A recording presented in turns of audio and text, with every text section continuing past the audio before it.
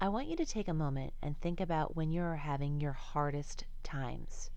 Are the external voices that we spoke about in last week's podcast really getting to you? Or is it truly your internal voice that's dictating how you're feeling? So many times we become our own worst critic and our own worst enemy, and honestly, it's not necessary. If you find that your negative self talk is a lot of times perpetuated by you, listen up because this podcast today is for you. Welcome to the Student-Centered World Podcast, where we talk about all things hands-on teaching and keeping your energy and sanity in the classroom. This teacher turned consultant is making it her mission to help as many teachers as possible become the best version of themselves in their classrooms and keep their passion for teaching on fire. It's her hope that we never forget why we desire to have a passion for educational progress. This is Student-Centered World, and this is Jen Bry Soccer. Welcome to this week's episode of the Student-Centered World podcast. Last week, we discussed external voices and how they could have a negative effect on our internal voices. This week, we want to take that concept one step further. If you didn't listen to last week's podcast, make sure you go back and do so to be able to open your mind to the effect that external voices can really have on the voice that we use with ourselves. This week, we want to look at the idea that sometimes our internal voices are fueled by nobody but ourselves. We may not have negative external voices coming at us, but instead it might just be negative self-talk that we have learned to listen to. There's a number of different reasons that we may have issues with negative self-talk. It would be absolutely impossible to go over all of them in 10 minutes. It may be a learned trait that goes all the way back to your childhood. It may be because perfectionism gets the best of you, and if something doesn't go exactly as you have planned, you see it as a failure. It may be because you have a preconceived notion of how things should be, so if they're not that way, you think that you're failing. My friends, let me assure you, you are not failing.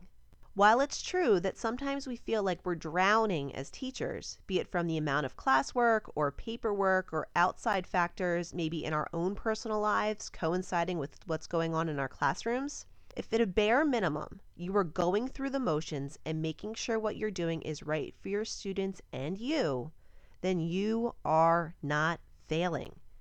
We all have hiccups in our lives. It's about putting it into perspective. Whatever is going on in the moment always seems like it's the worst possible thing. While some situations are worse than others, I always try to remind myself that somebody has it worse off than I do. But it doesn't change the fact that what's going on in the moment for you can be really trying. When something hard is going on in your life, I want you to sit back and think about what I tell my students when they're having a rough time as well. In 5 years, will this make a difference? In some cases, it just might. But in most cases, with what stresses us out as teachers, it's really nothing more than a small bump in the road. I'm sure we can all think back to a moment in our youth where something seemed like it was going to be the absolute end of the world. While of course extremely traumatic events do still have their hold on you, most day-to-day interactions that seemed extremely stressful do not have a lasting impact on you today. While they may have made you stronger or made you realize something about yourself or others, it's not something that still weighs on you on the deep level that it did at the time.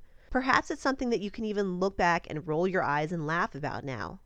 I remember in college, I had a peer who I did not get along with at all. It was a constant stressor in my life, the day-to-day back and forth hostilities that went on between the two of us. A year or two after graduation, we had both come back for homecoming celebrations, and late one evening we had a long talk about the ridiculousness of all the nonsense that went on between us. Things moved forward, and today I honestly consider that person one of my best friends. That's how life works, and being in the classroom is no different. It's really hard when you have a rough moment. We have all had years where we have our own countdown to when the school year will be over because of maybe the dynamic of the students we have just isn't working out no matter what we seem to try. We've all been there. Usually once you get past that, you never forget how difficult the class was, but you also remember some good things that were somewhat overshadowed by the toxicity in that room. We need to try to focus a little bit more on all of the things that are overshadowed in our day-to-day life. I know that's easier said than done. Don't get me wrong, I've been there. But telling yourself that you're doing things wrong or that you're failing as a teacher is simply nothing more than your own subconscious trying to break you down. You are not a failure. You are not a bad teacher. You are just going through a rough patch. Every person in every career goes through a rough patch. We go through them in our personal lives too. It's the worst when they do coincide with what's going on in our teaching life, but it's nothing more than a rough patch. When you're going through these moments, you need to change how you talk to yourself. Instead of the feelings of despair, try to change them to feelings of hope. Again, I know that's easier said than done in the moment, but changing how you talk to yourself is like changing the friend that you're trying to get advice from. Do you want to talk to that negative friend who always has something bad to say or brings you down? Or do you want to talk to the friend who always lends an ear and has a way with words that makes it sound like it's something that you are strong enough to get through? Of course you want to talk to the second friend. Become that second friend for yourself. When you're having a really, really rough day, even saying, I can get through the next few hours, and then tonight I can relax and spend time with my dog or go for a run or take a nap, and tomorrow is a new day.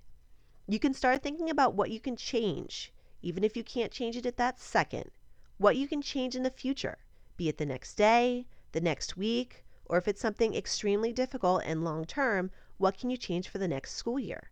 There's always a way to change how you are speaking to yourself. You are the only one who can control how you feel. And even though our feelings are sometimes controlled by external sources, it's that internal voice, again, that can help guide you and lead you to either a dark place or a better place.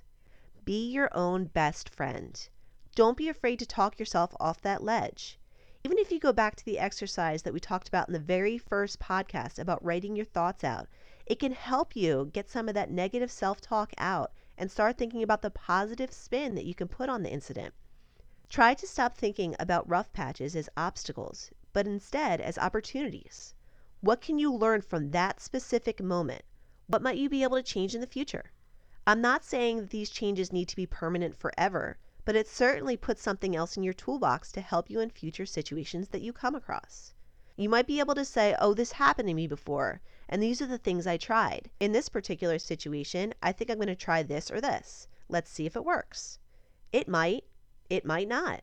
But at least you're trying to find a way to find the good to keep your own mental health stable. Negative self-talk can lead you down a long rabbit hole that makes you question things that you should not be questioning. Remember, if you're doing what's best for your students, you're doing what's best for you, then you are not failing. You are enough, and you will find a way to work yourself through this. Teaching isn't easy, but with the right frame of mind, we can certainly make it a better time for all of us. Thank you for tuning into this week's episode of the Student Centered World podcast. As a reminder, we release our new episodes on Saturday mornings at 9 a.m. Eastern Standard Time. Hopefully this week you were able to sit back and process where the most stress in your life is coming from those external forces, or is it really a product of your own thought processes?